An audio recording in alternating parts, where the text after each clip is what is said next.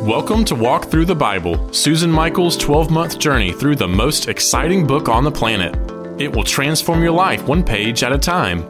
Be sure to subscribe for future episodes that will ignite your faith and bring your Bible to life. Now, let's join our host, Susan Michael.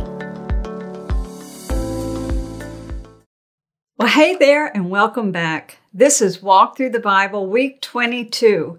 We're reading this week from pages 674 to 704 in the Daily Bible, and the dates of May 28th through June the 3rd in the Daily Bible. Now, the last couple of weeks, we have really been on a roller coaster. First, we climbed to the very top of the mountains. I mean, it was glorious. The kingdom of Israel was at their best ever under David and then King Solomon. It was the biggest, the borders were the biggest, it was the wealthiest, it had peace and prosperity, and under Solomon had a king that was just known for his wisdom throughout the earth. I mean, everything was going great. And then last week, that roller coaster just went flying down to the valley, and our beloved King Solomon started worshiping other gods. It is so hard to understand how he could do that. But the heart is very deceptive, and we follow where our heart takes us. And I also think, there's some spiritual warfare that the enemy knows who's important, and he tries to bring them down. And if there's any little open door, he'll get in there and entice. And he certainly did that with King Solomon. So God pronounced judgment, said he's going to rip the kingdom from Solomon, but he's going to wait until Solomon has died, and he's going to do it from his son. And he's already spoken to Jeroboam that he's going to give him 10 tribes to be king over them. Of course, Jeroboam had to flee to Egypt. So that's where we left our story last week. We also are reading this week the book of Ecclesiastes. And there's some debate about Ecclesiastes of who actually wrote it. It means the preacher. Ecclesiastes means the preacher or teacher. It's believed Solomon wrote it, but it might have been written by someone posing to be Solomon. But if Solomon did write it, more than likely he wrote it at this period in his life, which is why the Daily Bible places it here. Because the outlook in Ecclesiastes is sometimes a little depressed, and it's a very secular outlook in a way, looking at earth and at life, and it's futile, and he's asking the man's ultimate question, which is this: what is the meaning of life? And the book of Ecclesiastes, though, does have some gems in it where we see the truth in the midst of a rather depressed view of the world, or a secular view of life. We find some gems. And so the most famous chapter in Ecclesiastes is chapter 3. And this is the one that says there's a time for everything. And it's often quoted at funerals. We've all heard parts of this chapter. I'm not going to read through it, but just there's a time for everything and a season for every activity under the heavens, a time to be born, a time to die, a time to plant, a time to uproot, etc., etc. So that is here in Ecclesiastes. I am going to read to you a portion from that chapter 3, and starting with verse 10, says, I have seen the burden God has laid on the human race. He has made everything beautiful in its time. He has also set eternity in the human heart. Yet no one can fathom what God has done from beginning to end. And I know that there is nothing better for people than to be happy and to do good while they live, that each of them may eat and drink and find satisfaction in their toil. This is the gift of God. I know that everything God does will endure forever. Nothing can be added to it and nothing taken away from it. And then down in verse 15, it says, or actually 16, so, and I saw something else under the sun. In the place of judgment, wickedness was there. And in the place of justice, wickedness was there. I said to myself, God will bring into judgment both the righteous and the wicked, for there will be a time for every activity, a time to judge every deed. I just want to mention that throughout Ecclesiastes, when the writer uses this term under the sun, what I saw under the sun, he means on earth. Earth is under the sun, as opposed to the heavens that would be above the sun. But here he says, no matter what, God is going to judge every deed. And this is what I want to bring out. The very last 2 verses of the entire book of Ecclesiastes repeat that. And that's chapter 12, verses 13 through 14. Now all has been heard, and here is the conclusion of the matter. Fear God and keep his commandments, for this is the duty of all mankind. For God will bring every deed into judgment, including every hidden thing, whether it is good or evil. So that is the conclusion of Ecclesiastes. And I think it probably came straight from the mouth of Solomon, that he realized God is going to judge every deed that I've done. And surely God's going to. So let's continue our story. Solomon now passes away, and his son Rehoboam becomes king. And so the people come to Rehoboam and they said, listen, your father really taxed us hard. He was really very hard on us. Can you just lighten the load? And this is one of the ways that Solomon became so wealthy, was through a taxation system throughout the country. He had 12 governors, and their main job was collecting the taxes from the people in their district and paying them to the king. And towards the end of his life, he had even conscripted Israelites as slave labor. And so, he was very harsh on the people. And so they're looking to Rehoboam. They're saying, can you lighten the load? And Rehoboam goes to the elders for advice, and they said yes. But then he turns to his peers, the young people, and they said no. So Rehoboam says to the people of Israel, you think my father was hard? I'm going to be even harder. And at the news of that, the people of Israel, the northern 10 tribes, said, forget it. And they turned back. They rejected Rehoboam as king, and they made Jeroboam, who had returned from Egypt, they made him king over the 10 tribes, just as the prophet had prophesied over Jeroboam that this was going to happen. So we now have 2 kingdoms, and we have 2 stories taking place simultaneously.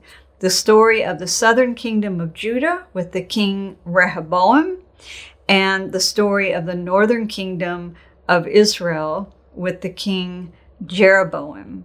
Now, there was a lot of strife between the 2, and the south was ready to go to war with the north, when in 1 Kings 12, the prophet says to them, do not fight against your brothers, the Israelites.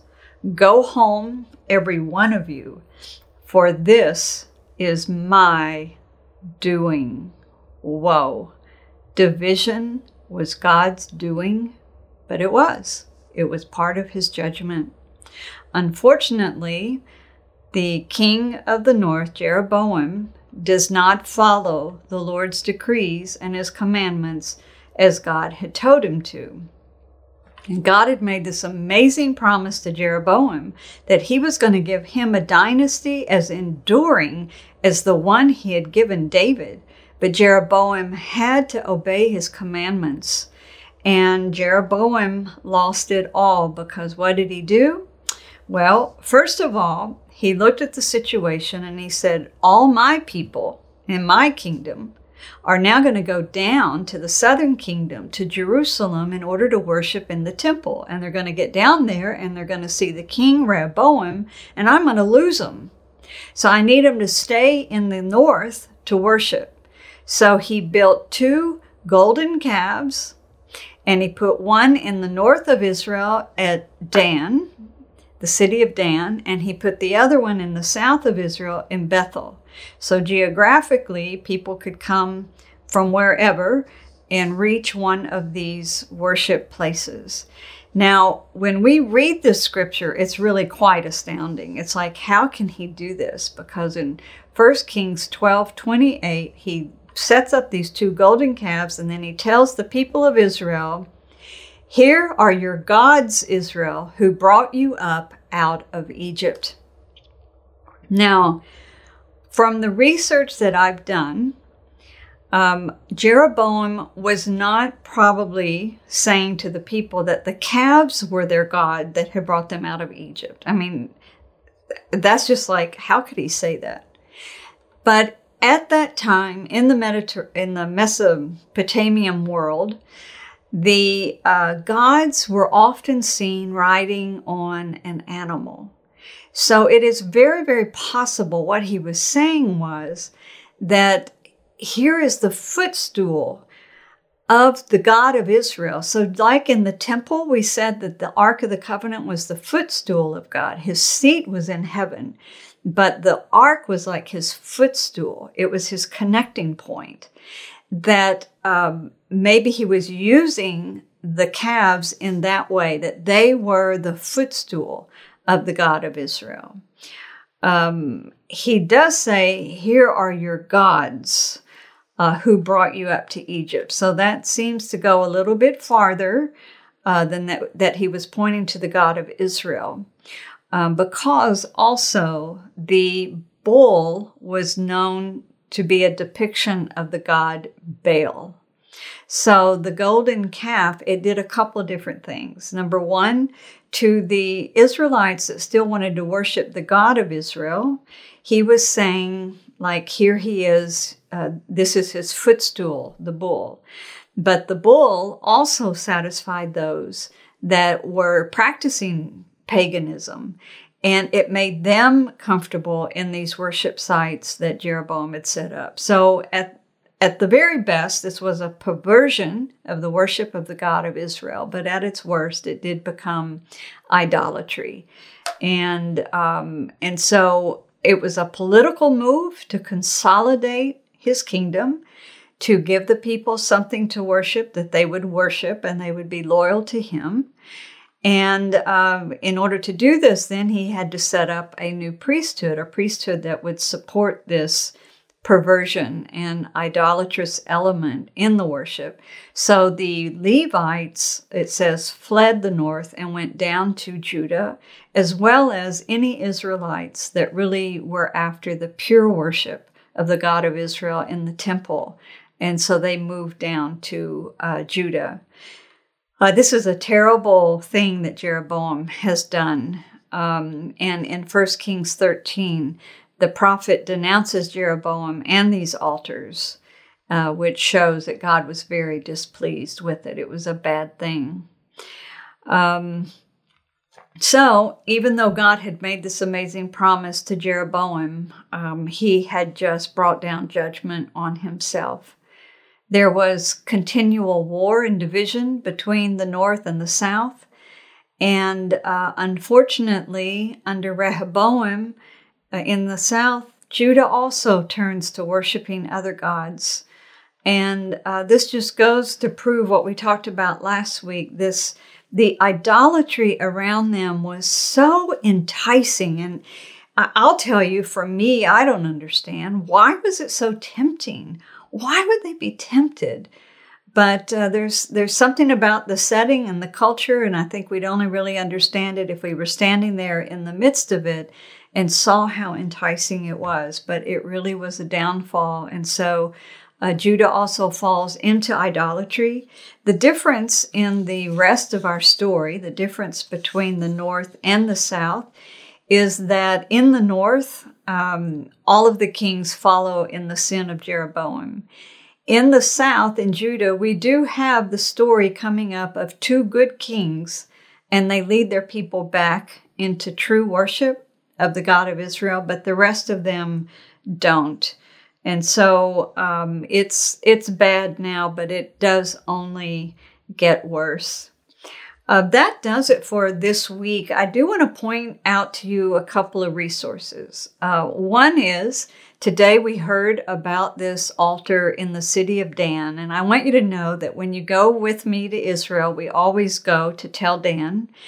And at Tel Dan, we enter the city, and then we climb up the hills to get to the highest point of the city of Dan. It was a large settlement, but when you get up to that highest point, they have actually uncovered the altar of Jeroboam. And so you can see the stone platform and the stairs that go up where the priests would go up there to make the sacrifice on the altar.